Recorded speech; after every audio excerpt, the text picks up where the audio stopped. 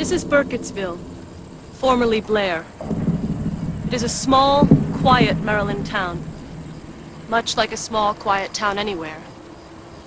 No more than 20 families laid their roots here over 200 years ago, many of whom remain, either on this hill or in the town below.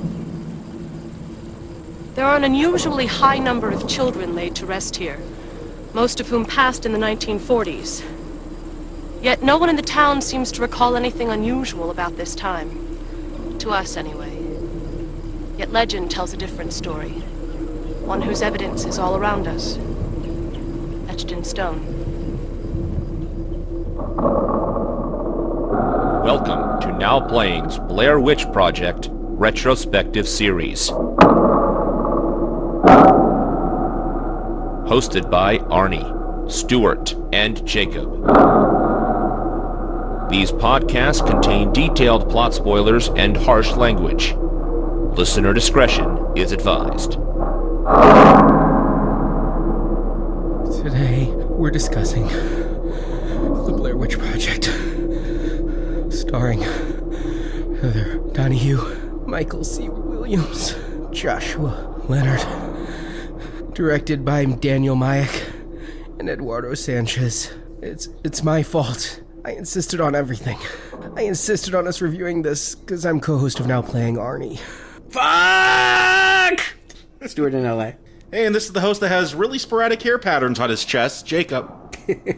Well, here we are discussing... Is this a horror classic now? It's 16 years old. Does this count as classic horror? It seems like one of the few big horror franchises we've never covered. Franchises? Well, there's two. Yeah.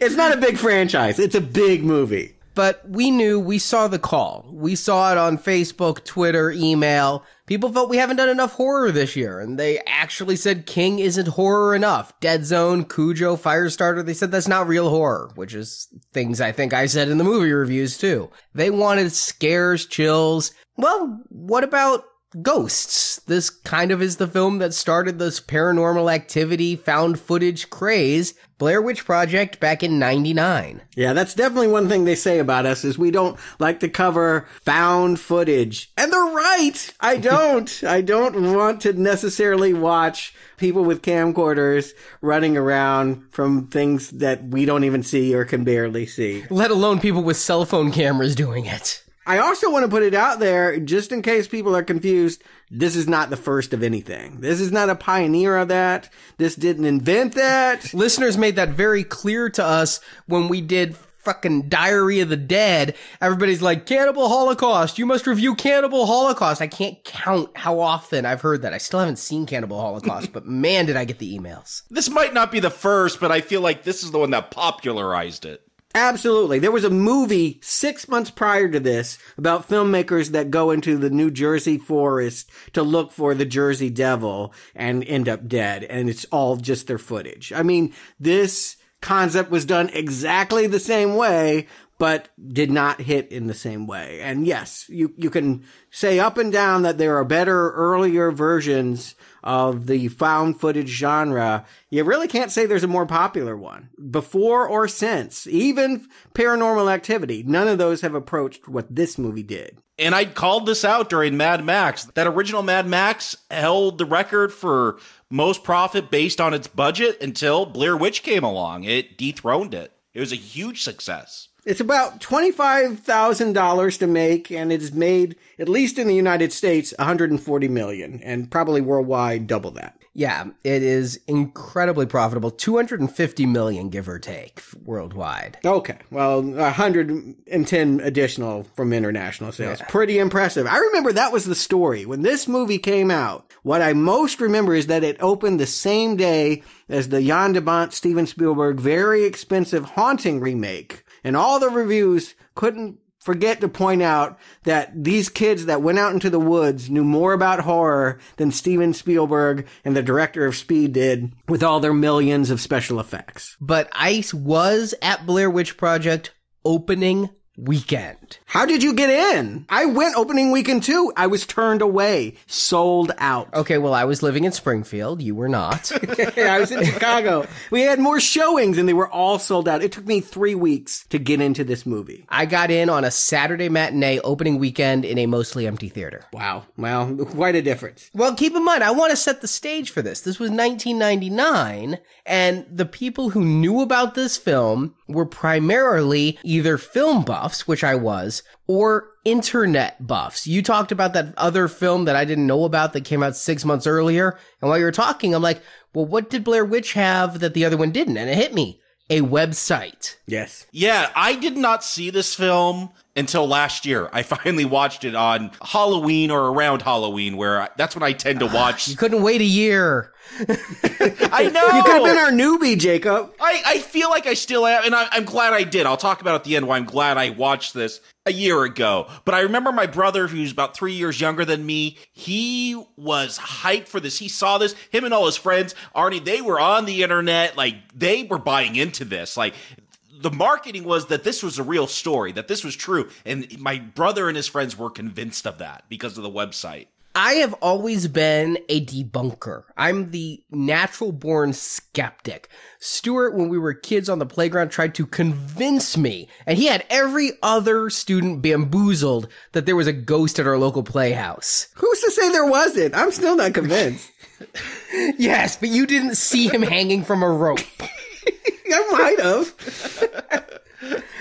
I've always been the skeptic, and I was working in computers at this point. I was on the internet all the time. I even had a website back then, and this was right when the internet was starting to become very common. People were finally starting to get rid of AOL and get truly online. And I heard stuff about this movie, and I found this website, and the website presented it like it was real. It had police reports, it had all this stuff, but it was also a little bit of a tricky site to navigate. It's still online. It's there for historical purposes. I went back and revisited it, and I remembered all of my pixel hunting and things. I had nothing better to do. What the hell? I was, 24 years old. I could spend hours and hours downloading these postage stamp sized videos that took like an hour to download. Hours, yeah. This is the same year of the Phantom Menace trailers, by the way. Yeah. And it only took me like a half an hour before and there was no Snopes, there was no news reports, but in a half an hour, I'm like, okay, this was a movie. But then I got to laugh because I had friends coming to me like, don't tell anyone, but I don't think this is real. I'm like, yeah, I know it's not real. Heather Donahue was on Leno last night. 40%. They did some polling at the end of the year. 40% of the people that saw this movie believed they were watching a snuff film. They literally thought that 3 filmmakers went out into the woods, filmed this stuff, and this footage was found a year later. They took the movie's advertising at face value. I never fell victim to that. I didn't even know that that was going to be a thing. I always read about what films premiere at Sundance. Even there, they started the buzz there. When this movie opened on Sundance, they didn't have the actors there to do a Q&A afterwards. They didn't talk about how they actually wrote and made this film. They just screened it at midnight. It blew people away, and it got the chatter going. And yes, at the dawn of the internet age, you're going to have people taking an urban myth and running with it. All of a sudden, you have infactual information being put out there about Blair Witches that the filmmakers didn't even have to create. I mean, everyone wanted to participate. They even put up missing signs all around Sundance, and then somebody else took them down because somebody actually went missing and found it insensitive. This does feel like a pioneer for what you see at Comic-Con now with all the viral marketing. Yes, it really was. This was one of the first movies to really begin their marketing online. And I've got to say right now, I am coming in as the fan of this series. I saw both Blair Witch movies in theaters. I played the Blair Witch video games. I had the Blair Witch action figures. What? Yes, they made them. Was it a pile of rocks and some sticks? No. You can see the witch? Yes, Todd McFarlane, as part of his Movie Maniacs line got together with the rights holders for this and created concept designs that they signed off on and said, okay, yes, we'll say this is the witch. But there were two of them. There were two different witch figures, so you could take either one you wanted. One in the veil like they talk about in this movie and one without the veil. And they pretty much kind of looked like Groot, really. I mean, they looked like scary Groot. Like if Groot and Pumpkinhead had an offspring. You know what? Funny thing, I remember going to a Halloween party that year and not wanting to get into costume, and someone was like, what are you supposed to be? And that was my line. I'm the Blair Witch. You can't disprove it. So I'm coming in as the fan, and I could say there was so much more to this movie than this movie. It feels to me like this is just a piece of the Blair Witch story. We talked about in our Star Wars review how that movie had enough depth and enough of a rich universe that there were stories that could be tacked onto it. Here, I feel that the filmmakers didn't make a movie. They made a universe that this film is tacked into. People went and saw this film because they saw the documentary that aired on Sci-Fi that looked like an actual news expose about this and included some footage and was told from the point of view of a reporter looking back on the botched investigation into these three missing kids. And then this movie itself, the website, the various rumors about it, and it would continue to go on with this expanding mythology that these guys did. Whatever we say about the movie, this is a genius of marketing. You know, it's not old either. I mean, I feel like throughout time, Psycho purported to be a true story. Texas Chainsaw started with that kind of same labeling about how these are real events. Well, no, they're not, and the filmmakers know that, but if you can get people to buy into it, and this movie is predicated on us believing the reality of the situation, it really can suck you into a horror scenario in a much deeper way than if you were just watching something you knew was falsified. It begs the question, though, is Blair Witch a good movie or a good prank? The fact that we have to go beyond the experience to even really know what may have attacked these kids in this footage. I mean, it is so abstract that truthfully, you have to go to the website. You have to go to the supplemental materials. Normally, we're here to review the movie. We don't want to look at all of that. There's no way to talk about this movie without talking about the comic book, without talking about the spin-off books, without talking about the video games and all of that. They designed it so that that is the experience. This is an experience. This is not just a movie. I find that there's very little information out there on how this was actually made. I found it difficult to know how these guys, I feel like they're trying to cover up the fact that somebody wrote this, right? I mean, this is... And not really. I remember hearing something, seeing some news junket or something where like they would go to bed in the tent and the directors or someone had this plan and they would set things up and then they'd have to react to them. I don't know how much of that is true, but I remember seeing a news piece about that. All right, here's everything I've been able to piece together from the pretty uninformative director and producer commentary, but it did have enough information that corroborated what I read in interviews and IMDb trivia and everything pieced together. I think I have a picture of what's been put together. And if I don't have it right, then the greatest trick these filmmakers ever pulled was convincing me this is how the film was made. There was no script. And Stuart, you asked if this is a good film or a good prank. I'll say right now, it's not a film by the standards with which we usually judge a film, because this is all improv, and the prank is on the actual actors in this film. Heather Donahue, Michael Williams, Joshua Leonard. They weren't told exactly what they were supposed to be doing. They were being given drops. They wouldn't even see the directors. The directors had radios that they could communicate with in case of an emergency, but the directors weren't there. They were far away spying on them and setting up pranks and setting up traps. In the early scenes when they're going through talking to the townies, the actors, who are also the cameramen, they really did film this themselves, talked to people, and they thought they were complete strangers. And they were like really excited. Oh my God, we found people to play along. Meanwhile, Daniel Myrick and Eduardo Sanchez had planted people there. I was wondering how they got those townspeople. If they were just improvising and making stuff up. I saw one of the waitresses was actually one of the director's sister. Yeah, but the actors in this didn't know that. And yet you also have something, that lady holding a baby was not in on it and just started making shit up to be part of the documentary. Oh, she's the best one. Yeah. She was not a plant. And the way the baby covers her mouth, that's creepy. Yeah, and it's just happenstance. Wow, yeah, you gotta use her. She's fantastic. And so what we have here is an 8-day shoot where those three really were in the woods. And they didn't know necessarily what would happen. They got a 35-page outline that said, here's the general arc. But then things would happen, like they were just told walk west. And they would plant things like those piles of rocks or that bound thing of sticks. And the actors wouldn't know to look for it, so they just walk right past it. And the director's like, oh, fuck. And then they have to radio in, oh, you got to go back and look at that now. But this is really almost, if you've ever been to one of those murder mystery dinner type things, it's almost that level where the directors have created a haunted house environment for these three actors to go in and film themselves improvising everything. And over 8 days it was filmed. And then over months and months, just hours and hours and hours of footage was edited into this. And they went through many edits. They had a 2.5-hour edit. They had the edit they showed at Sundance. They got a lot of feedback about characters and went back and cut out a lot of stuff to soften some of this. But this is not a scripted film.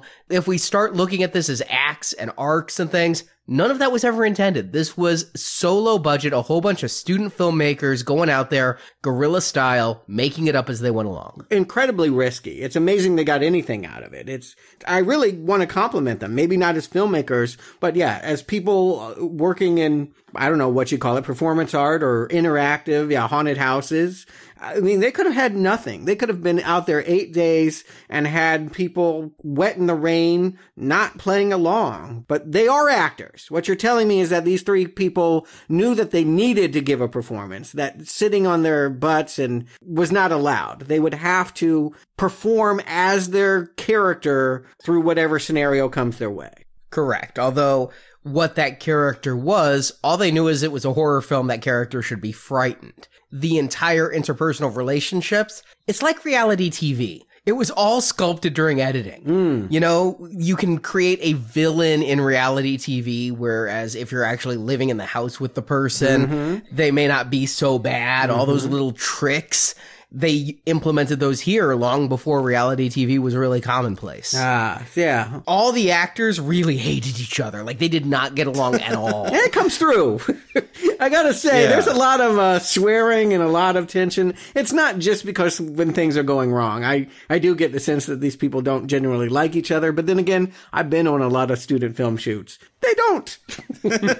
And you could say this isn't a film in the traditional sense, but they're putting artistic craft behind it. They're, with the editing or trusting it to these three actors that they're going to be able to do something here. I mean, I don't think you totally discount it just as a prank. That's absolutely true. I mean, because it's not scripted doesn't mean that it wasn't crafted. And it's just weird to think of giving up the directing control. As a writer, a director, you feel like I'm the one, manipulating the situation here. It will look like this because I will make it. By stepping back and saying, you actors, all the lines, that's there. They came up with all that stuff. 100% improv. Wow. And understand, I mean, all the directors did was like, we're going to hang stick things from trees. Yeah. They didn't tell the actors how to react to those stick things. They put the stick things there. They didn't tell them shots to make. They just gave the people cameras, went in, improv your entire reaction based upon the character you know. Now, one thing that they did have on, like, I hate the textual bonus features on old DVDs, but this had one of them. Oh, actual text? Yeah, I never do that. Yeah, I did for this one. And the producer had researched Army training techniques that they used, like every day giving them less food without telling them so that they'd be hungry and cranky, and intentionally causing them to mentally and physically break down to hit a part of their psyche that they wouldn't just be able to pull upon as regular actors. So they're creating this virtually torturous scenario for their actors and filming it and hoping it comes a movie out of it. And that's why I say they're not directors.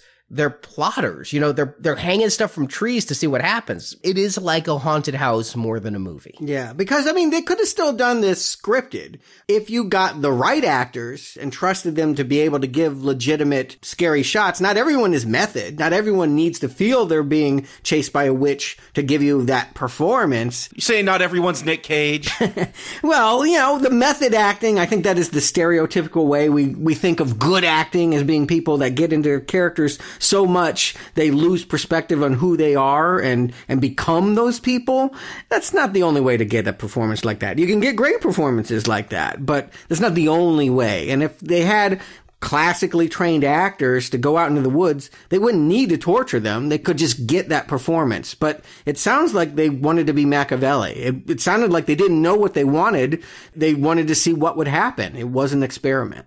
It's kind of a young person's mindset. I mean, I remember making student films in college, and you don't have great actors. You start thinking of ways to trick your actors to get emotion out of them and things like that. Right. When you have bad actors, you do this to them. Yes, and these are some bad actors. We haven't seen too many of them. I did notice that Josh has worked again. I did see him in one other movie. Yeah, I did too. I think I saw him on some television he did. Bates Motel. Oh, that's right. He was the psychiatrist that Norma dated. Uh-huh. Oh, that's weird. I didn't even put that together. I do watch Bates Motel. I forgot about that one. I saw him in a Cuba Gooding Jr. movie about black skin divers that I didn't care for very much, but he was in it. He was the racist. Yeah, none of them have really gone on to work. Heather has gone on the record saying that she was blacklisted for her participation in Blair Witch. Maybe they just all realized you guys aren't really actors. You were in a hit film by pure luck, and you are not exactly the next romantic lead in the Richard Gere film. Yay, I don't know that the filmmakers worked too much after this either. We're going to talk about it. I did bone up on their career. We can talk about this after we talk about this experiment. We can talk about what they graduated to do, but wow, you're right. This does not prove anyone's talent, really. By being this experimental, what it means is that what we're watching here is lightning in a bottle and not necessarily the plotting of people that know how to tell a great ghost story. Well then, Arnie, I think your job is easy here. Why don't you give us whatever came together as a plot? 3 student filmmakers go out in the woods and are never seen again. The end. Oh, come on. You can do better than that. That's what they tell us right at the beginning. Yeah, I think that's the plot, but all right, I can give more detail. Please, thank you. In October 1994, 3 film students went into the Maryland woods while making a documentary about the local myth of the Blair Witch, the spirit of Ellie Kedward, a resident of Blair, Maryland, who was sentenced for witchcraft and exiled in 1785. Those 3 students, director Heather, cameraman Josh, and audio tech Mike, never returned from their trip, but in 1995 their recordings were found. Edited together, it shows the 3 interviewing town locals, getting conflicting stories about the witch and other atrocities that's taken place over the centuries in the area, all attributed to Ellie, including the tale of Rustin Parr, a hermit who lived in the woods and said he was compelled by the Blair Witch to lure in young boys and kill them. Because he could feel the eyes of the boy on him as he killed the other, he'd make one boy stand in the corner facing the wall while the other boy was slaughtered. But in the woods, the filmmakers get lost, and in the night they hear noises and unseen people or things assault their tents and vandalize their packs. The 3 start infighting as hunger and exhaustion set in, and their planned 3-day hike stretches to a 4th, a 5th, and a 6th day. Frustrated, Mike secretly throws their map into a river, leaving them literally lost in the woods. But through it all, the cameras keep rolling, thanks to Heather's obsessive desire to get her film. And on that 6th day, they awaken to find Josh gone, though in the night they can still hear him shouting. Mike and Heather hike on and eventually come upon an abandoned house. They go inside and we see Mike's camera is dropped. Heather catches up to him and her camera shows Mike standing in the corner like the victims of Parr. We then hear a thud and Heather's camera falls to the ground as credits roll. So, yeah, the Blair Witch. We got Ellie Kedward. I think she's the Blair Witch. We also got Rustin Parr. There's other stories that we all get that create this mythology that, honestly, I mean, I've seen the documentary, I've played the games. I think the only one that really matters is Rustin Parr. Not even the Blair Witch herself is all that important in this film. That is the weird thing. Like, seeing this for the first time a year ago was that yeah, it's not about the Blair Witch, but you're saying Ellie whatever in this year and that for her. Was that in the movie, or are you getting that from other sources? Because I get descriptions of this Blair Witch. I never really got a good idea of what she was. No, this is not in the movie. Ellie Kedward is never mentioned in the movie. Okay, so that name, you got it from books or video games or something. I got it from that sci-fi special when I was really trying to pore over it. And it's also in like the text readme of the DVD and all that, but no. Because I was trying to write down each legend and I didn't come up with that name, so. Ellie Kedward, I got more out of her because I checked a book out of the library called The Blair Witch Dossier. It's basically, it's buying into it. There's nothing in this book that tells you how they tricked the actors or why they wrote this story or how they filmed it or anything. It is completely taking the idea that after Heather went missing, her mom hired a private detective and he did all of this work. And so you have all this fake paraphernalia, you know, receipts and reports and newspaper clippings, all of this stuff that does create a timeline, if you will. Ellie Kedward, I think she is the important one. She's the witch that turns the town of Blair into Burkittsville. Because we're told, and I don't remember exactly where I get all of this information, but in 1785, basically, we're told that she took kids home and took their blood. She was abducting children back then and was persecuted as a witch, was tied to a tree, was abandoned, and after she was thrown out of the village of Blair, more kids disappeared. So she started it all off. And I believe that when they're talking about a witch, this is who they're talking about. Yeah, I think it is. I think some of that story comes from other sources. It was made really explicit to me by that Curse of the Blair Witch mockumentary that aired on Sci-Fi back before it was spelled SYFY. I watched a little bit of that. It did seem a lot of the same material that was in my dossier was also in that documentary. They probably wrote it and produced that at the same time. Yeah, and they embellished a lot of the story. What they had here were vague notions. And it was supposed to all be a prank. In their original imaginings, you know those two fishermen they come upon who are telling some stories? The second day. Yeah. Originally, they were going to have the older fisherman be the murderer. And he was going to come out at the end and said, I told you kids to stay out of these woods and kill them. I almost got that sense that that's what they were going for. Like, he's like the Scooby-Doo villain, yeah. That wouldn't have worked. No, but I think that's why a lot of these reports in the film itself are so conflicting. I think it's a mistake. I mean, it's good for urban legend's sake to add a sense of verisimilitude and reality by having these people have these random ass stories. And one guy's talking about this thing that happened in the 40s, and something else is talking about the 1700s, and somebody else is talking about a woman covered in horse fur from head to toe. But by the same token, while it leaves hooks that they will embellish upon later and try to form into a cohesive narrative, in this movie, all you know is there's townspeople who all have heard some weird story that, again, for this movie, it's the tale of Parr that matters, because that's going to be what they discover at the end. They never discover a witch. I do like the vibe that you get these different accounts from the different townspeople. I mean, growing up, you ask anyone where I grew up, you say Mentryville. Like, it even sounds scary, Mentryville. Like, all it was this oil boom town up in the mountains, and all that's left there is like this house that's like a historical site, but we'd always drive up there at night and freak ourselves out because like, oh, there's an axe murderer there, this happened or that happened. Like, everyone had these different stories, and we'd freak each other out. You know, who could come up with the scariest story about Mentryville? And I like that vibe here, is you get that tall tale feeling, that legend feeling, that no one quite knows what happens, but there's something haunting this area with all these different stories. Again, the film is only part of the experience. That if you want the timeline, you really have to build it from different sources, who may or may not be telling you the truth. What became clear once you look at it in total, though, is there is a pattern that is going on.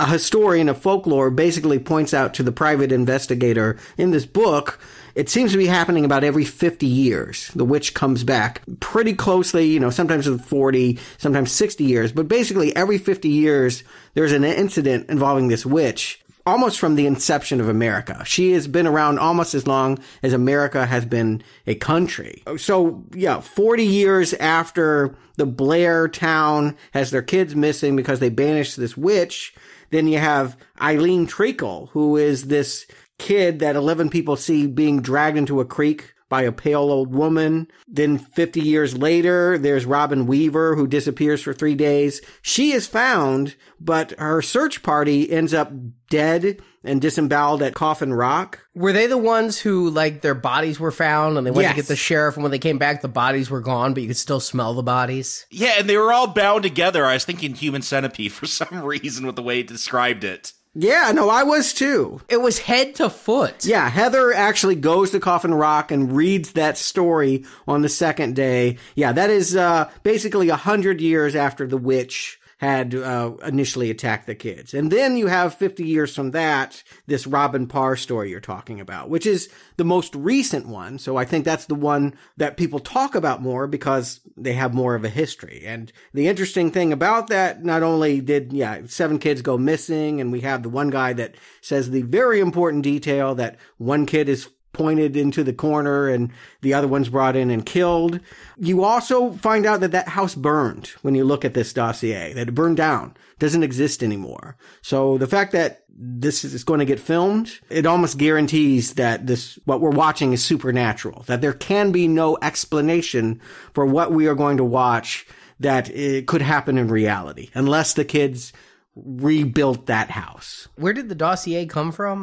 The Santa Monica Library. Okay, I'm like, I bought the collector's edition set that came with everything. It was $9 on Amazon, and I didn't get a fucking dossier. No, you get no dossier with any DVD. This is a separate purchase that's out of print. But that man that wrote it, D.A. Stern, he's made a whole cottage industry out of this. I think he's written about 4 or 5 more additional Blair Witch books and novels. I think he even wrote an autobiography of the man that put the kids in the corner. And I mean, he really got into it. So I think he had a lot of fun putting together this timeline. He was hired by the film creators to fill in the gaps, and he does it quite well in this book.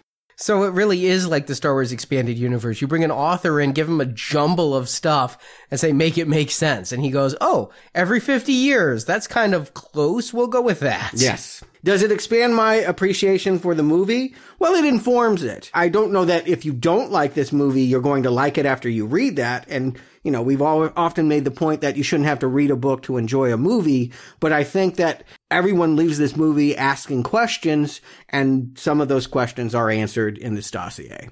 Well, getting into this film, though, I think that this can be taken as a single unit. This movie, I think there's a lot of conflicting stories in this first 20 minutes when they're talking to townies, but they're all telling a story of supernatural things that happened in the area back when this town was called Blair, or now Burkittsville. But it's irrelevant for this story. Comprehension is irrelevant for this story. What this movie is, in my mind, is a tale not about a witch, but about the emotional and mental breakdown of 3 unprepared film students who get lost in the woods. But without the supernatural element, that sounds a whole lot less fun. Yeah, for me, this is a ghost story, and whether the witch is the killer at the end or this other guy, like, to me, it's, can this movie scare me and turn the lights off at night and watch this and have a fun time being scared? And I get that vibe right away with all these townies and their different stories. So, like, Mary Brown coming out looking all crazy, telling about this lady covered in horse fur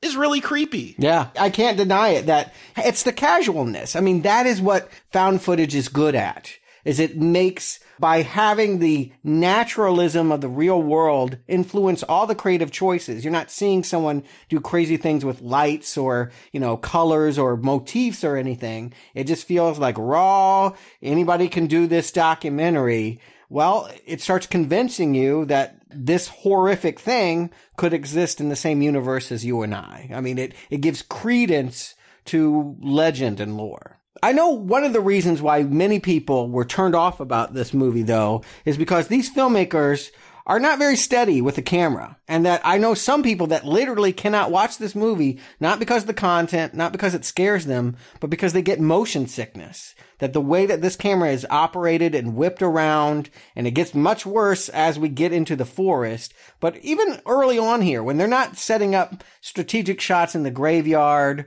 or, in the town, and I never saw a tripod. I don't know if they had one, but this really is from the school that we're going to keep filming because we have a filmmaker that's obsessive about filming every aspect of her life, but they're not thinking about how the audience will experience that footage. I mean, this is shaky, drastically nauseating stuff for many people. Well, then I guess those people can't go on YouTube now either, because I was fine with this. It was a little disorienting in theaters. It was a new experience for me, although I was watching ER, which was doing a lot of steady cam, rapid movements, but nothing quite this amateurish. This reminds me of like the 16 millimeter home movies my parents did in the 60s and 70s. But now, having years of viral videos and camera phone shots, this is pretty much the norm. I'm fine with this. And I was even shooting stuff like this in the 80s with our first camcorder. I was used to amateur footage looking shaky and shitty. They don't have dollies. They don't have tripods. They're carrying it. I never heard of somebody getting sick, but then again, some people get sick playing a video game on a PS4. So I guess if you're sensitive enough, anything will make you sick. No, I literally know people that vomited. Literally, they watched this and it was the same thing as being on a boat. It's seasickness. Well, I do feel like one of the things, if you're going to do the found footage thing, it has to be somewhat justified. Like, there's ones that I've watched where I'm like, come on, why would someone be filming this shot? Why would they be handing the camera over to this person so they could be seen? Like, I always thinking about that when I watch found footage, and I feel like with this film, yeah, when they're doing an establishing shot of Coffin Rock, or Heather's going to read a passage very dramatically, awful actress. Yes. I feel like the camera is somewhat still, but yeah, a lot of this is we're going to have these cameras on the whole time and we're hiking. Of course it's going to shake. Or they're going to be drunk in a hotel room. I am here then to defend poor Heather Donahue because you'll stand alone in the world, not just on this show. I'm happy to, because I know she takes a lot of flack for this movie. I think personally she was threatened after this movie. I guess they blame her for the trick of it.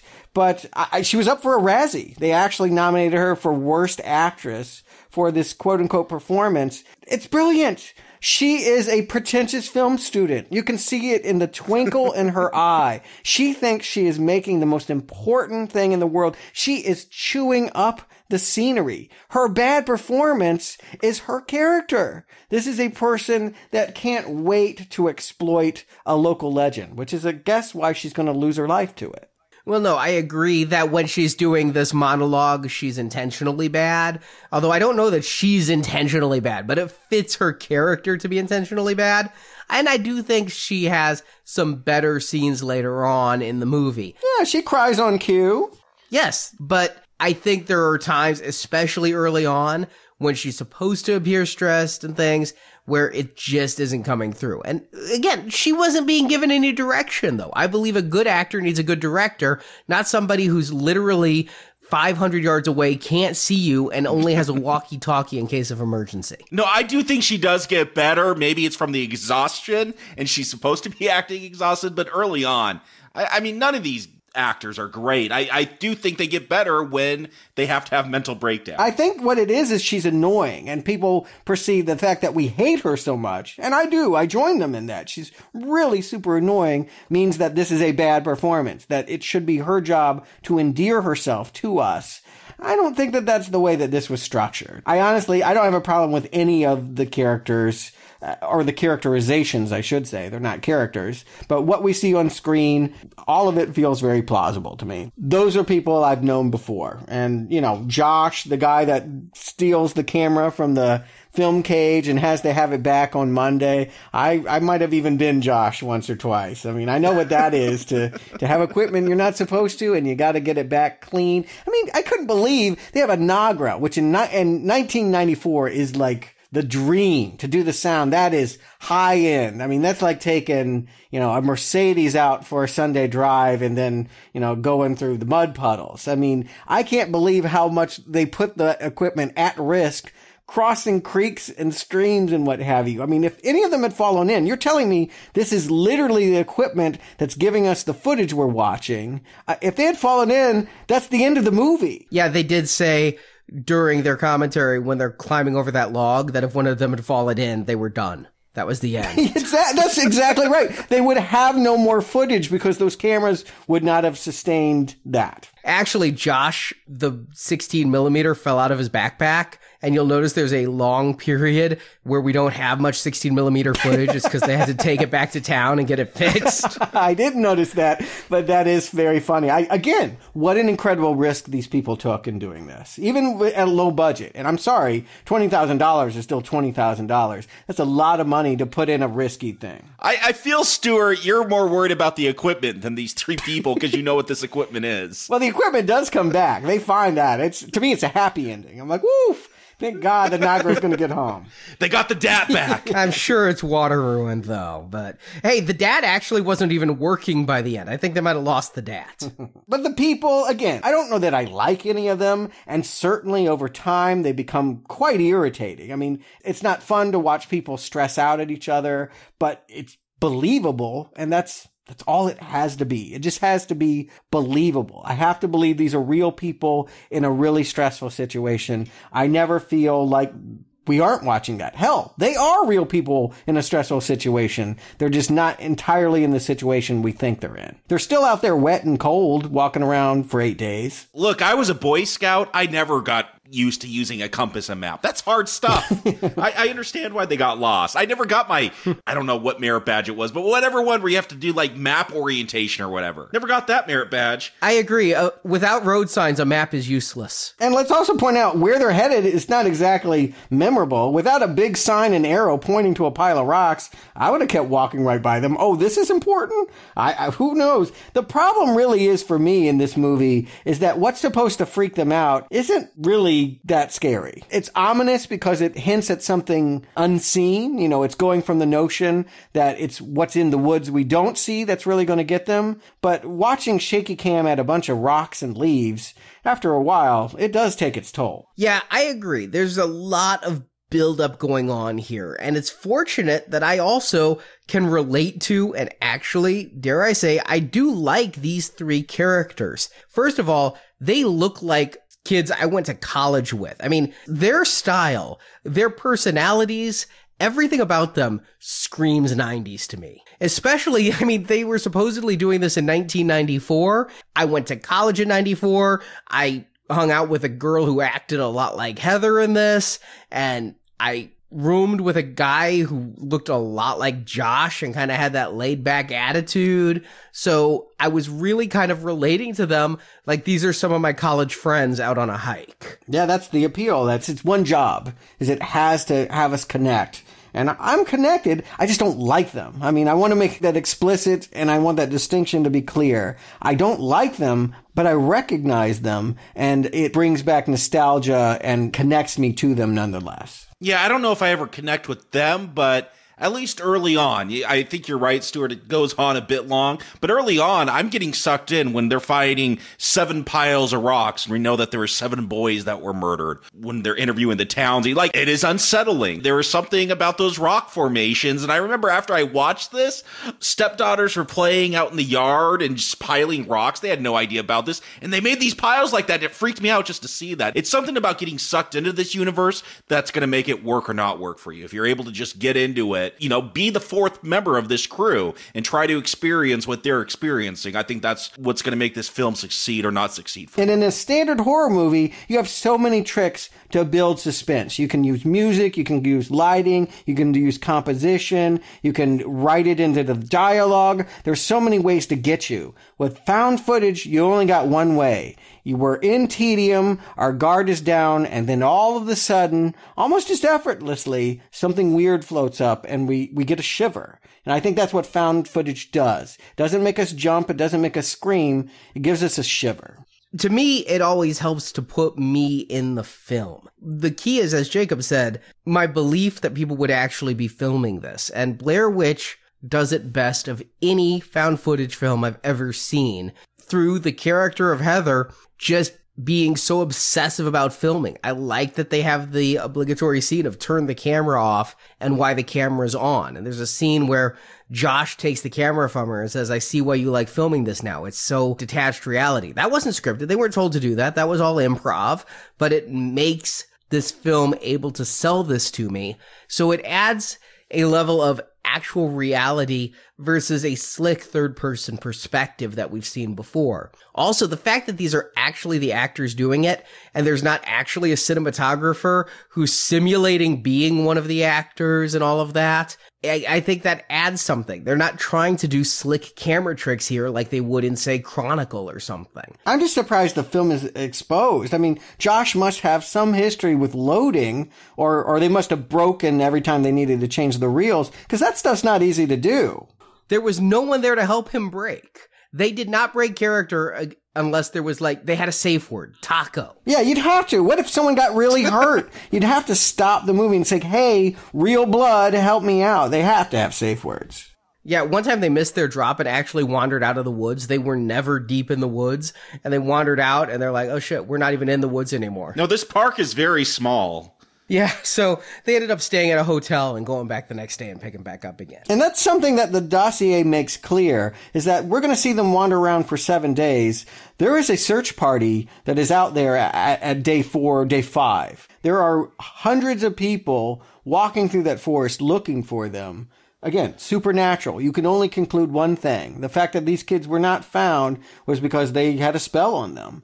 I guess you can do it, right? I guess you could tell yourself watching this movie, it might be that some of these locals heard them talking about this witch and decided to get them. But who does that, really? No, I never thought that was a possibility. Yeah, I always thought there was something supernatural going on. It's a trope. I mean, God help me, but the first instance I can think of is Freddy's Dead: The Final Nightmare, where they're driving through the town and they end up right back where they started. I think I saw that in a lot of Scooby-Doo cartoons as a kid. And here they're walking and they walk past a log. They end the day, they're right back at the log. They didn't know they were going to be there. And with the rocks and all of that.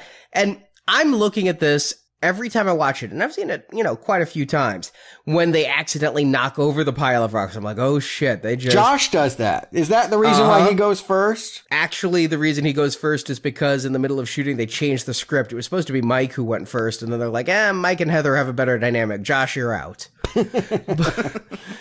But I was taking it as that's why he did it, is because he knocked over the rocks. They did some stuff in editing. They had Heather from California do some ADR and whatnot. We don't see her say that. So they could have taken some footage and added dialogue of Josh, you knocked over the rocks, and helped set that up. That's what I take it as, is Josh desecrated these things. And Heather steals one of the artifacts she finds. I mean, these kids, if you go to the old trope of in a horror film, kids sin and that's why they die, Josh knocks over the sacred rocks, Heather steals, and Mike, dumb fuck, kicks away the map. Yeah. The one thing, the one piece of dialogue that never has worked for me in this, I'm getting scared. I like the noises at night. It's when they try to, I don't know if they're trying to get deep, but they're like, this is America. You can't get lost in America these days. We've destroyed our natural resources. We'll run into the road at some point. Like, that is the one thing that doesn't work for me. Yeah. I love that line. Oh, I love it too. It's one of my favorites. It's so true. It seems so forced. If you're not in Yellowstone, you cannot get lost. You walk for a few days. It would comfort me. If I were in this situation, it would comfort me to know that this park couldn't be very big because we're always tearing down trees to build more houses. And again, it's not like the directors were saying, hey, let's put an environmentalist statement here. This guy was saying it, and I think it's true. I think that... It's Heather. Heather's doing it. She's the drama queen anyway. I mean, everything that she says is over the top. Yeah, she might have come up with it just for the sake of the documentary to make it seem profound. Although this stuff isn't the documentary, right? She's taping not because she thinks she'll make it into the movie. She's taping because she's obsessive.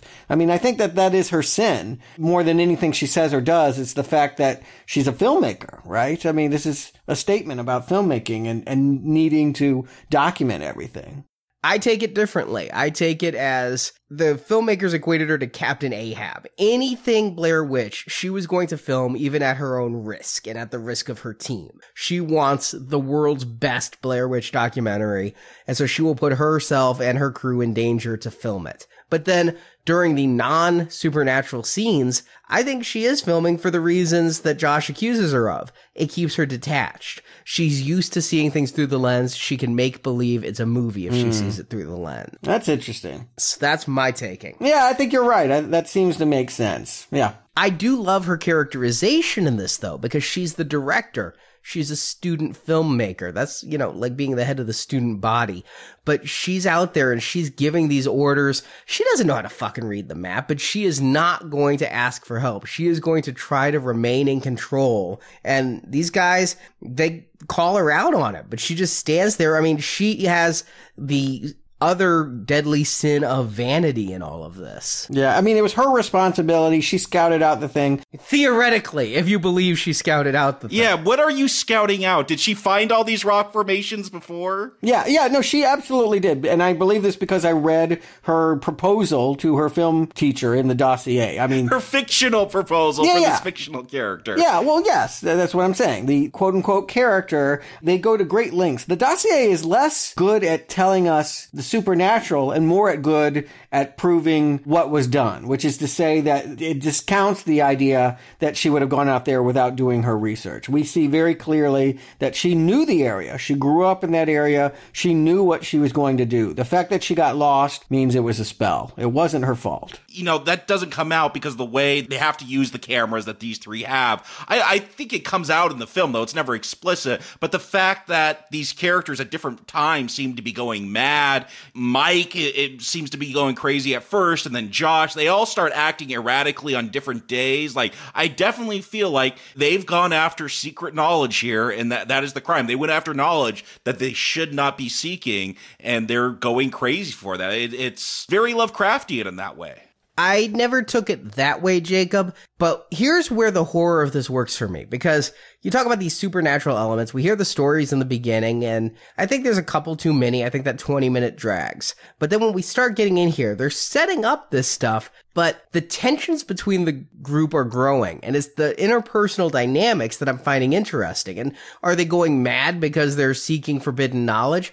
Or are they getting upset and frustrated because they're literally lost in the woods and they're digging their own holes deeper? The true horror of this film for me is not fear that they're going to be attacked by a ghost. But when I saw this in theaters, I felt chills. And a lot of it was like when they're accusing each other of who has the map. And then Mike finally admits in a burst of mad laughter that when they weren't looking, he kicked the map in the river because he didn't know how to read the map, so he thought it was useless. We knew at least Josh knew how to read the map. That is chilling to me that these guys could do as much damage to each other as any supernatural witch or murderer in the woods could. When the end rolls, I don't really believe Josh could be the killer, but I also think that's a possible interpretation. Yeah, we've knocked their acting, but when they start going mad or hungry or starving or whatever, I get those chills. When Josh is losing and he's like, "You gonna write us a happy ending, Heather? You gonna write us a happy ending?" Like, that is scary. That is someone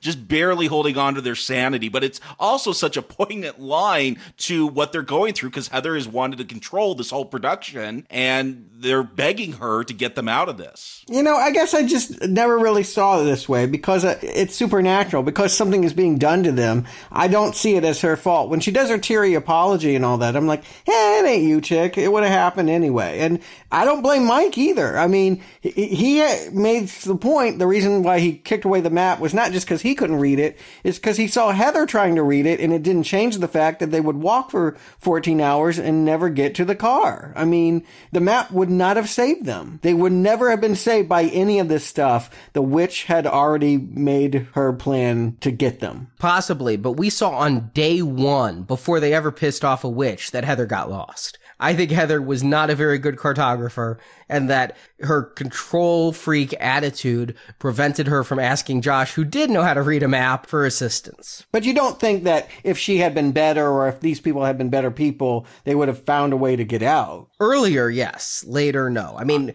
once they disturb that grave, yes. I think it's over for them. Yes, I agree with that. That's it. They're marked people, and they are marked. They wake up the next morning, outside their tent are 3 piles of rock. 3 graves for them. Oh, that is so scary. I've been sucked into this film, and when I see that, I get chills. And they're just rocks. That doesn't give me chills. That I find eerie, but I'll tell you, again, I think I've said this on a previous show.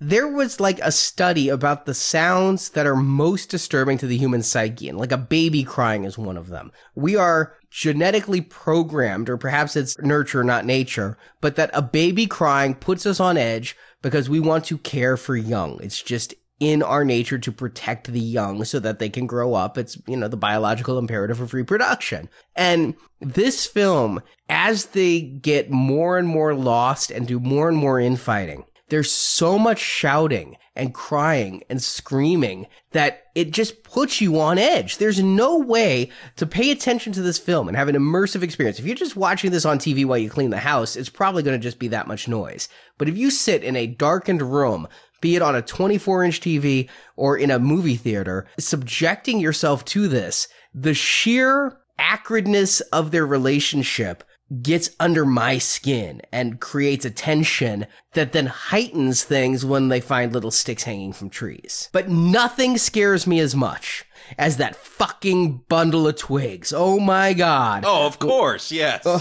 When I was in theaters and I'm like, oh my fucking God, it's a bloody tooth. Josh is dead. And it's bundled with the flannel of his shirt, I believe. Yes. It's shown so briefly, and so it's just there to tease you and make you see what you want to see, but yeah, that was the one thing. The little guys hanging from the trees, the pile of rocks, nothing. But that bundle with some fresh blood and teeth, that was the one thing that supernatural that I'm like, oh shit. And what really helps sell it is because they've really gone out of their way to shoot this like they were really shooting this. If this was a standard horror film, it would have really lingered on that bundle and you'd seen the blood and the teeth. Like this, it's a pretty quick shot because, yeah, why would you keep the camera on that if this was happening to you in real life? There is something psychological about the way this is shot that helps you put yourself behind that camera as if you were there. Okay, and I'll offer a counter perspective on this. This is a part where I'm starting to get annoyed with the movie.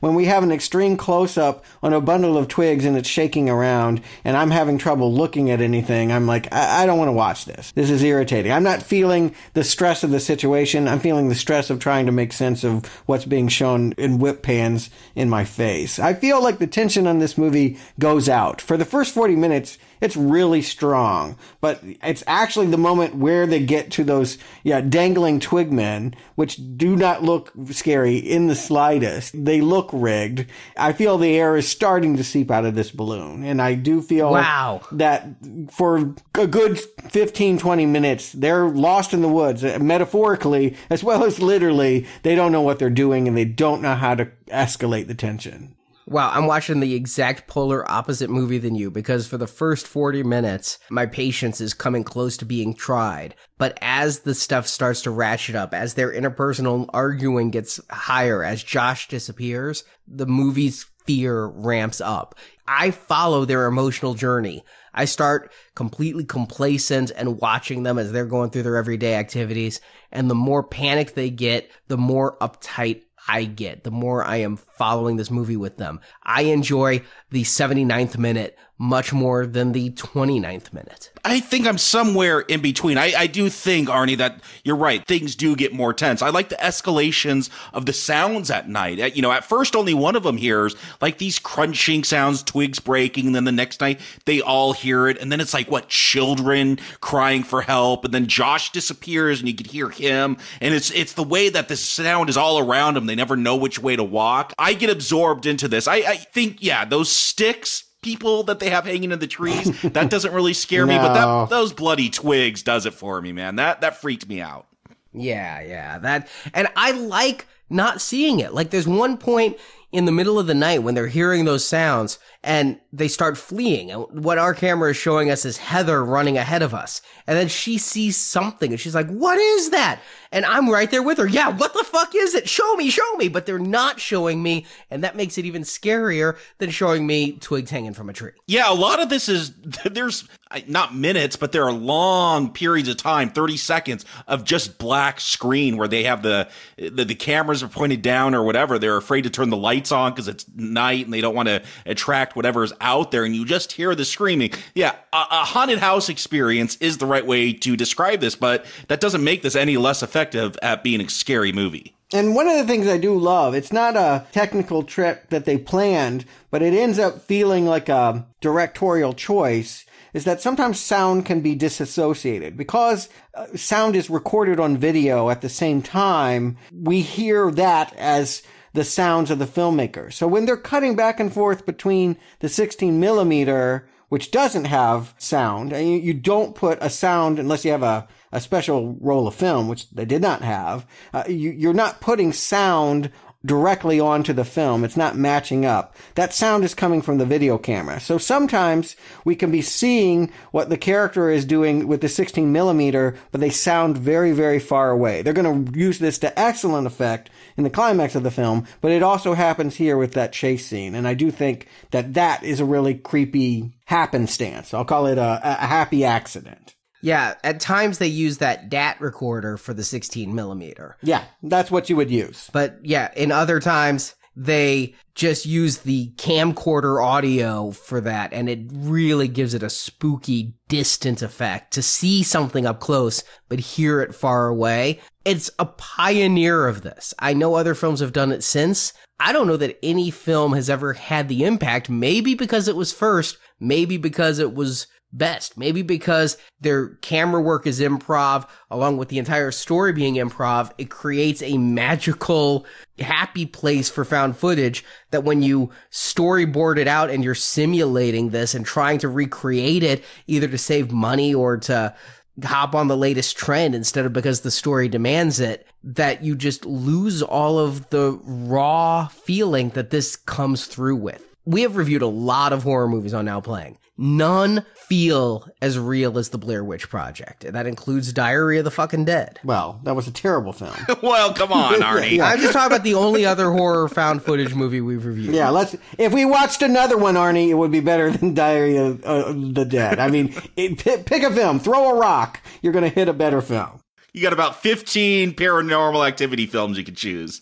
I'm merely saying it's not because it's found footage alone. I'm saying it's because it's found footage done this way in this film. Yeah, you know what? All found footage, I think, struggles to reach feature length. And for me, that's certainly true here. But the highs are tense. I mean, I do feel, particularly on first viewing. Subsequent viewings, I think it does diminish. I mean, I think when you know what's going to happen and what you are and aren't going to see, you can't help but feel the impact lessen upon repeat viewings. You're not rewatching this movie to feel the fear again. You're trying to see maybe what the story is and connecting it to the lore. But there are gaps where I'm really on edge, and there are long stretches, particularly in the second half, where I'm disengaged and I'm just annoyed by pretentious kids that are screaming in the woods. And you see, it's that screaming. When Josh disappears, I mentioned the baby crying. The equivalent here is Heather. Josh! Josh! I mean, that goes on so long and it puts me so on edge. And I agree with you. I hadn't watched this film in probably 10 or more years before watching it for this film. And it did kind of like recharge. It was the second best it had ever been for me this time, the first being in theaters. The more I watched it, the more I remembered specifics, the less impact it had. But that screaming coming through just hit me at a subconscious level to create an emotion in me that I am helpless but to succumb to. Even though I know everything that's going to happen, I can sing along in sync with some of her Josh screams. I'm still on edge. It gets me back by the end. I'll give you that. It just sounds like you're more into this movie in the second half than I'll ever be, but I've always felt that the ending was very effective. It does take a little too long to get there. After Josh disappears, I love the search for Josh. I don't think there should be, like, an entire other day. No. They had to get to 7, right? 7 days, 7 kids. They're doing stuff with numerology, and I feel like they just wanted a full week to pass before the witch claims them. And I do really enjoy Heather's, you know, it's the iconic thing with the snot coming out of her nose. It was in every trailer. I mean, you gotta give her props for lack of vanity to do this. She never wipes her nose. Yeah, you could see nose hairs, everything there. Yeah, this does not make you think she's a hot actress when she's wearing a frickin' stocking cap and letting snot run down her nose and tears run out of her eyes. You're right, she is able to cry, be it because she's been out in the cold woods and wet woods for 8 days, or because she has found a place inside of her as an actress to do this. This is a good final speech. This is her last redemption before what I'll presume to be her death. And while you may think it's not her fault, I think this is her basically going to confession before dying. Her last confession there, getting the final rites. Only her priest is the camera. And maybe that's why I'm not touched by this goodbye. I'm touched that someone knows they're about to die and is saying goodbye to their parents. I just don't believe that she's responsible for this because she made this project happen. I don't think that's a sin. These guys agreed to do it. They went with their own volition. I don't feel like it's her responsibility that they're all dead or missing or whatever. I just don't believe she scouted it out. She's telling them there's trails where there's not. She's full of shit. I get the feeling she cut corners, was egotistical, thought it would all be okay because she's in charge, and it came out from under her. And that's why I feel it's her fault. You don't think that the witch was doing things to make them not get to the car? After a certain point, but not day one. All right, so it's her fault on day 1. Day 3 through 7, not her fault. She let him in there on false pretense. She didn't really scout it. Boy, you're just not cutting Heather a break, but okay. No, I think that all of them are somewhat at fault for various things. I think that the witch had power. I don't know that the witch was completely inescapable if you had competent people working together. But because of the infighting, the map throwing, and her, what is that thing about poor planning and performance? I mean, she's just not a good manager. And you keep talking about the witch. We don't get the witch at the end here. The first time watching this, I am waiting for that reveal, and this is going to go in a different direction. But that's the brilliance of it. I mean, 70% of the appeal of this movie is the way that it leaves you. And, going into that house, the bloody handprints, we're remembering that story from long ago. We're back in civilization where people were laughing and remembering this old folklore, and now it is real before us. It has come true, and the only thing we don't know is what's going to be awaiting them when they finally catch up with Josh's voice in the basement. Are they drawn? Is that Josh's voice? Yes. Are they drawn into that house? Because I would not be going into that house if I found it. They hear Josh, Yes. and so that's why they go in. And again, is that a ghostly from the afterlife Josh? Is Josh waiting in there to kill them for getting him lost in these fucking woods? There's a lot of interpretations, but it did take me multiple viewings, or actually more internet research, because I only saw this once in theaters, to fully understand this ending, because there's so many stories in the beginning that on one watching, and without a dossier, and without a sci-fi special, and without a video game, I remember the woman covered in horsehair a lot more than I remember a story about a boy standing in a corner. Really? Oh, no, I remember that story, but this seems to be like there's ruins in there. I thought that was a different story where they found these runes painted maybe in blood. See, I'm just making up legends now from what I remember the townie folks talking about, but it does seem like they're starting to combine some of the legends in this final scene. I distinctly remember walking out of the theater and talking about it with people, and they're like, I don't know why it was in the corner. I'm like, wasn't there something about being in the corner, and that's when they killed him?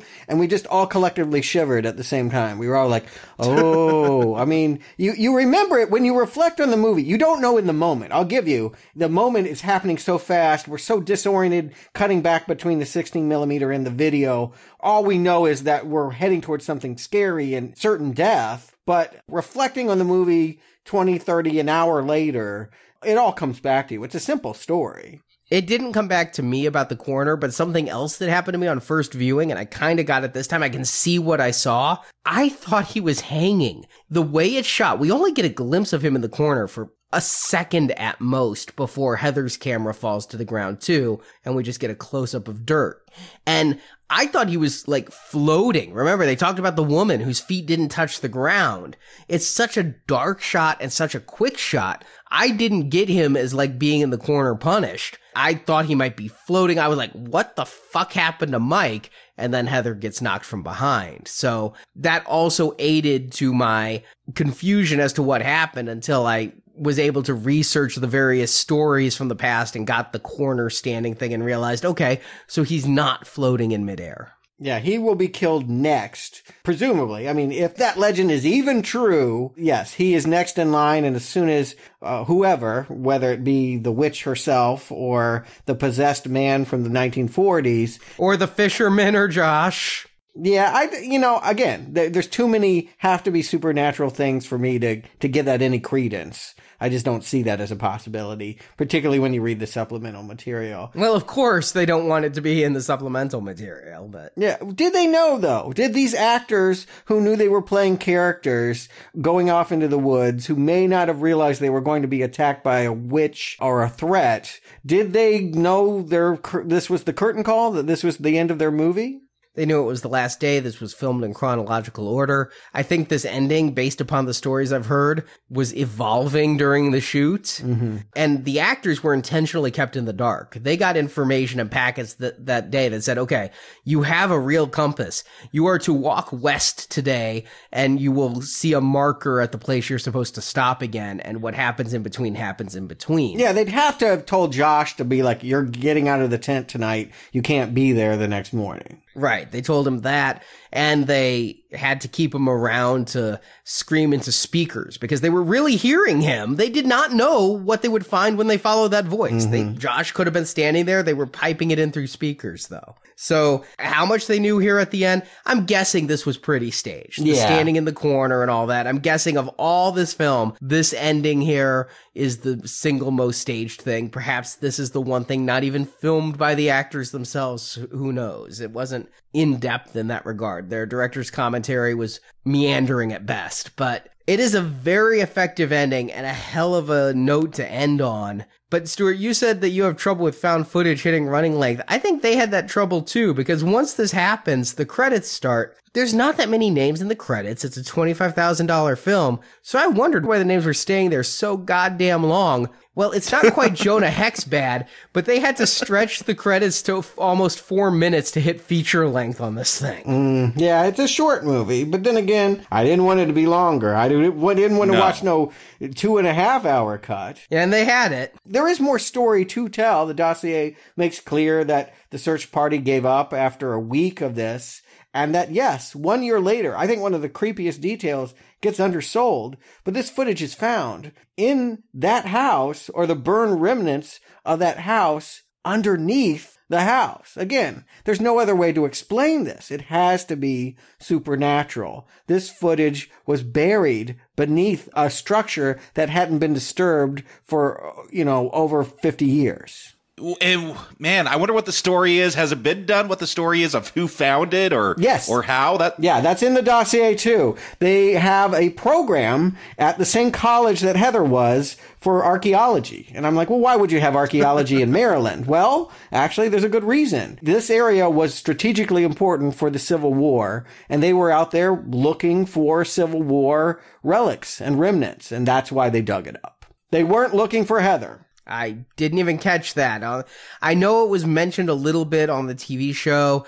They also mentioned that the families weren't happy with the law enforcement investigation and that they had private eyes looking for these kids. They had interviews with the families and girlfriends and such. But in the end, the general consensus is law enforcement was ineffective, didn't do their job right, and that also may have added to this. Although if the witch was preventing people, from getting in there, then there's nothing that could have been done anyway. That's my takeaway, is that there's nothing that any human being could do once Ellie had made her choice. But the mother would continue on, and she hired a psychic. They would go back to these ruins. This book is pretty long. It's about 200 pages. There's a lot of information there. I don't know how much more you learn, but it kind of fills in the details. And it gets us back to Daniel Myrick and Eduardo Sanchez, that the mother actually reaches out to them once she gets ownership of the footage. The police sit on it for years, but in 97 she gets this footage and she hands it to them and says, you cut it down into something that makes sense. Oh, it wasn't magically edited, by the way. No, not magically edited. It was raw footage. Oh, I thought maybe that was the case. No. It's raw footage, like 9 reels of film and 12 high-8 tapes. The cutting was done by human beings. The filmmakers are calling themselves characters in this dossier by saying that they came in and took this raw footage and made it the movie we just watched. And while your expanded universe material went forward, they did dig into this backstory more with the video games. Now, they came out over a year later, actually after Blair Witch 2 even came out. They started in October, and it was a weird release schedule. I remember this. I was so into video games at this point. I had a website called reviewgames.com. I was reviewing every game in a game franchise, all the King's Quests, all the Gabriel Knights, and I was also really into the movie tie-in games. They had these really cheap, like video games were about $50-$60 back then for PC. These were cheap. I think they were $10 to $20, and there were 3 parts. They were released just a few weeks apart from each other. Part 1 was early October, part 2 was late October, part 3 was November. Any good? No. What are you trying to do? Catch the witch and burn her? Yeah, I can't imagine any fun to be had. Was it like a first person, like... It was Resident Evil. It was survival horror. Okay. So it wasn't first person, but like Resident Evil, especially the old ones, where the camera angle changes based upon where you're standing, and you only have so many bullets, and zombies are coming after you and all of that. And the volumes weren't sequels to each other. Each one explored a different era of the Blair Witch mythos. The first one, which the controls were so shitty, I couldn't play this back then. I actually loaded it up. It still runs under Windows 10 miraculously, and the controls still suck. So the first one was talking about Rustin Parr. It takes place after he's already been arrested. It actually combines the mythology of Blair Witch with the mythology of a game called Nocturne, which is basically this was a mod for Nocturne. They just created new levels for Nocturne. Okay. And some of the minor characters for Nocturne are who you play. You play female Doc Holliday, who's a supernatural investigator, like a early 20th century X-Files type thing. Okay. And she goes to investigate the witch's involvement in Rustin Parr. And it turns out that it's a Native American demon called Hecatomics. I'm getting this from Wiki because I couldn't play it this far then or now. Hecatomics. Okay. Sounds a little shaky here. Yeah, so it has nothing to do with Ellie or any of that. It's investigating the spirit that caused Rustin Parr. And what it explains also is it's Hecatomics that also inhabited Ellie Kedward. So this spirit is even older than the witch. Okay, I'll stick to the movie. Mm-hmm. Sometimes, and I think we've seen this in many things, the more you try to explain an ambiguous and frightening event, the worse you make it for yourself. Yeah, the second one's all about Coffin Rock, taking place during the Civil War. Okay. That was where the girl went missing for 3 days and the guys that looked for her got disemboweled. Yeah, you play a soldier who is psychologically damaged and having flashbacks of his own past while investigating this missing girl. Okay, so basically, it sounds like they filled in the details by stealing from other prototypes of games. Yeah, and the third one was finally Ellie Kedward. And according to the reviews, I never got to part 3 because I couldn't beat part 1, but they say they got worse, and part 1 was pretty bad. That's encouraging. Yeah, and I bring up the video games now because they have absolutely nothing to do with the Blair fucking Witch 2, which we'll talk about next week. But for this week, Jacob Stewart, do you recommend the Blair Witch Project? Jacob. You know, I said I'm glad I did watch this a year ago, that this wasn't really my first time, because this movie, as a movie where you sit down with your now playing glasses and you sit there and you write notes about every line given and you keep track of plotting and acting, it would have been a not recommend. That was a miserable experience trying to watch this as a now playing review. When I watched it a year ago around Halloween, where that's usually the time where I'll pull out some horror movies because it's Halloween and, you know, you get scared, you turn off the lights. But that's what I did. You know, watch this in a dark house late at night. You let your imagination run, and that's when this movie really does work. You get absorbed by it. You get into the film, and the rocks scare you, and these characters and their screams and the noises you hear. It is an experience. I don't want to go all EU, it sounds like, from your descriptions that you guys gave. I don't go EU with Star Wars, and I like Star Wars. And so I like this movie, though. It scares me, and I think that it's successful at that. You know, talking more about it as a film, like a found footage film, I think it's one of the better ones that I've seen. It justifies the way it is shot. I feel like it's pretty natural the way it's shot and the way it's presented in this movie. So yeah, watch this. Don't sit there and try to analyze it. This is about getting absorbed into the film, which it does a really good job pulling you into its world and getting scared. And it's going to scare you. There's even times tonight where we've talked about certain scenes where I got some chills. Like there's just unsettling things, and that works for a horror film. I think that is a big component of being a good horror film. So yeah, and like you said, Arnie, watch this like once every 10 years. I think that's a good way to do it. So yeah, a solid recommend for the Blair Witch Project. Stuart. I'm going to second that. I do think this movie is a strong example of what found footage can do when it's really working. And I think a lot of times, I think actually all the time, found footage struggles to reach feature length, but I think a lot of times you watch this footage and you're getting nothing out of it. Here, the editors, the combination of the actors and the situation that they've been put in and contrived by the filmmakers, all of it really, I mean, I think it helps that we're in the woods. You know, woods are scary, period, flat out. And go out to camping one evening.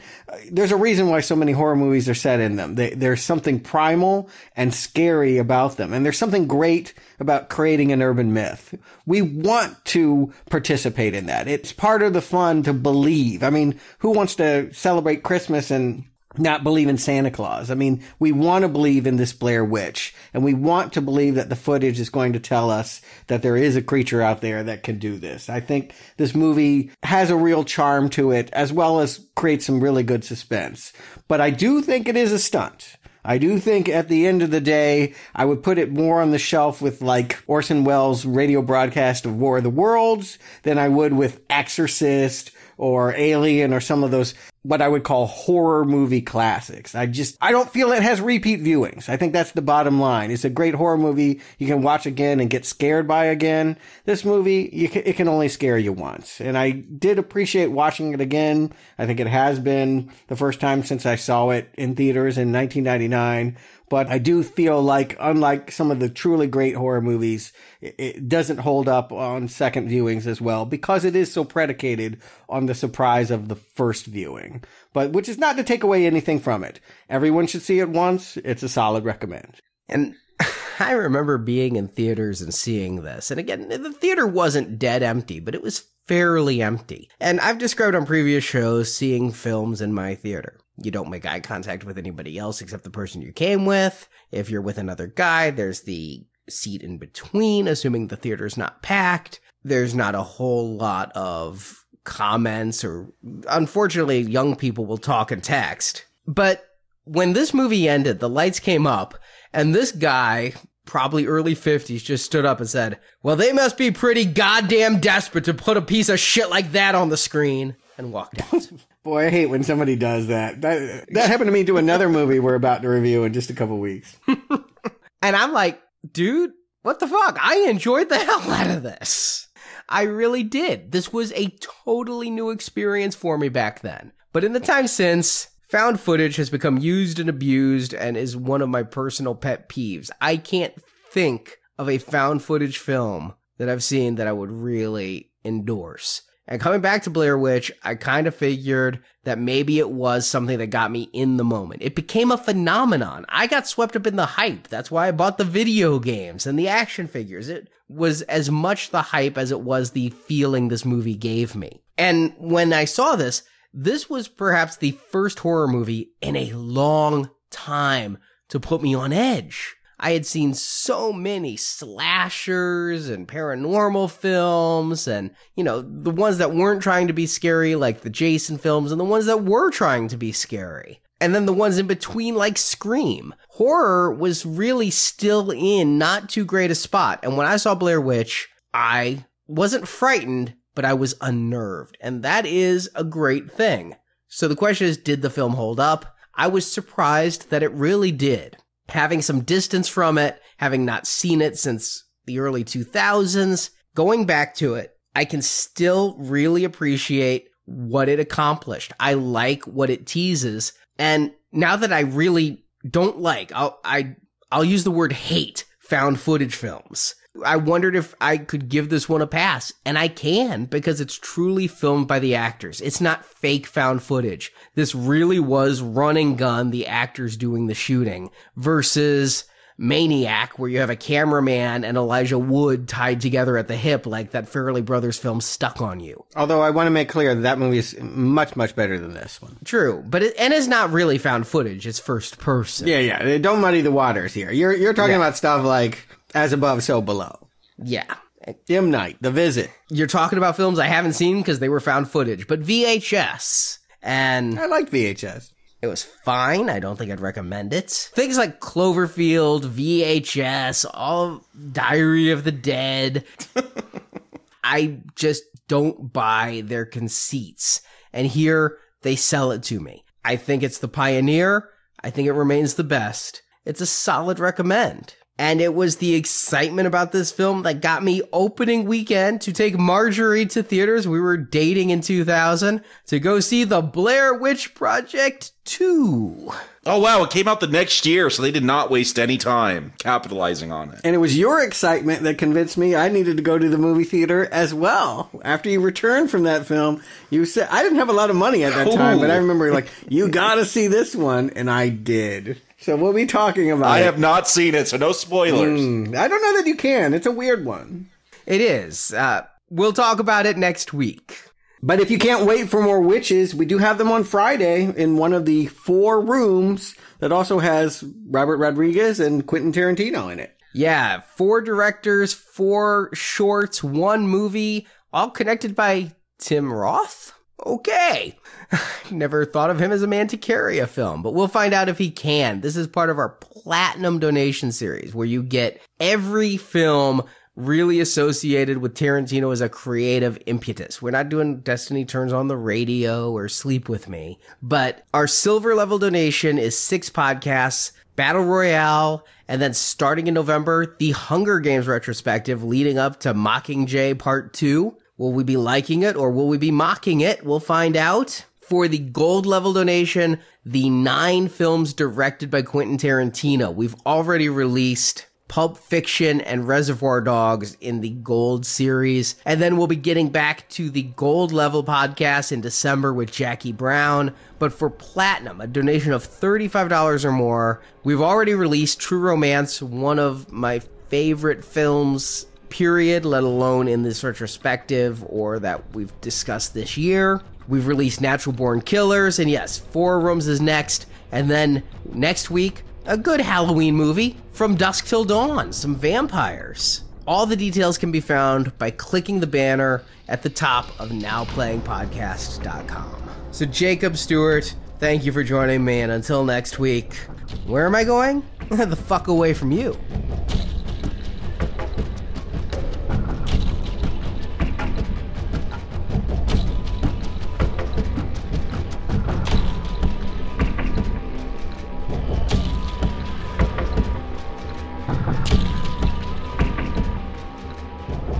How do we feel about today, guys? I learned a lot. Thanks, man. Very good day. Very good first day. Let's be relaxed because we've got a really, really long day tomorrow. Today was cake compared to tomorrow. Thank you for listening to this episode of Now Playing, and we hope you've enjoyed the show.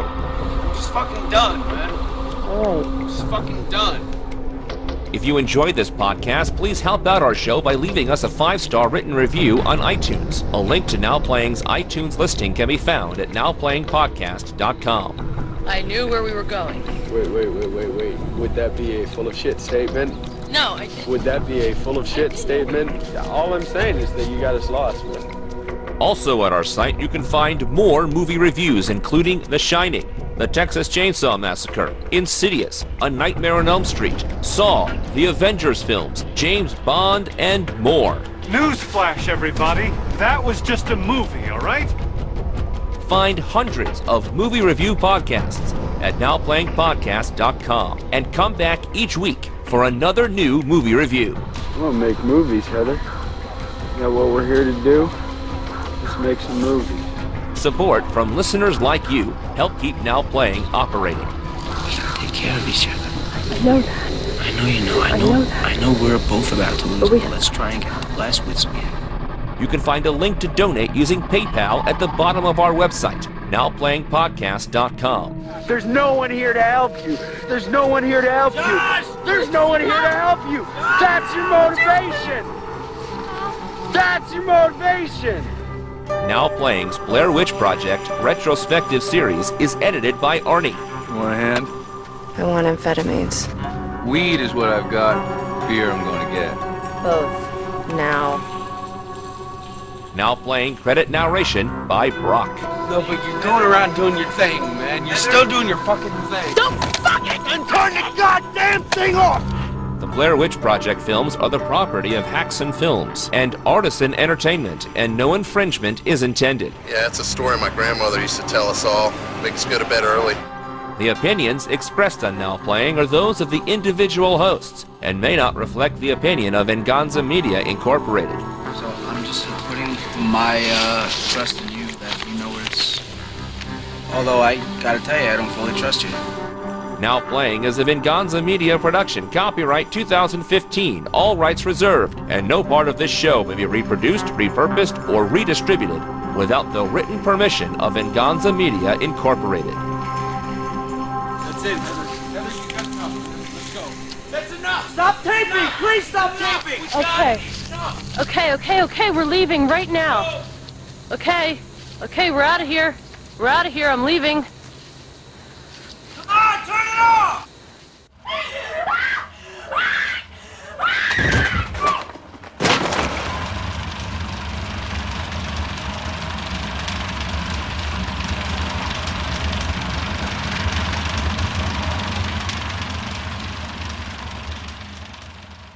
There's not a whole lot of comments or... Unless it's Captain America 2. Yeah. Well, that wasn't in Springfield. That was in St. Louis. Oh, okay.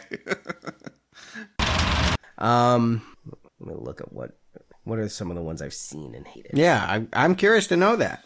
Chronicle. I already said Chronicle once, so... Wasn't there one on the moon? Apollo 18. I didn't see that one. Oh, you didn't see it? Okay. All right, here's the ones I've got. Oh god, what's that one called? It's on the tip of my tongue. It's not even on this list. Fuck. Okay, it's because there's so many goddamn ones. Okay, Cloverfield, VHS. God, there's so goddamn many. But you haven't seen most of them. No, but the ones I've seen, I hate. I've seen the ones that are considered the best, and I don't like them. Paranormal Activity? I haven't seen that one. Well, maybe we will. You've How many not are from there? What you've told No, me. I don't want to. Are we in the show or out of the show? I don't even know anymore. I'm out of the show. Okay, at the I have no idea. Yeah, aren't there like 13 of those or something? There's 6. and growing. No, this is the last one. When's it coming out? Man. October. Oh, too many. This October? Yeah, I saw the trailer in front of... Can't do whatever it it. was. Nope. Can't do it then. It's in 3D. Found footage in 3D. Nope. It actually looks kind of Can good. never do the series. We're missing the theatrical release. Can never do it. Oh, if it does well, there'll be another.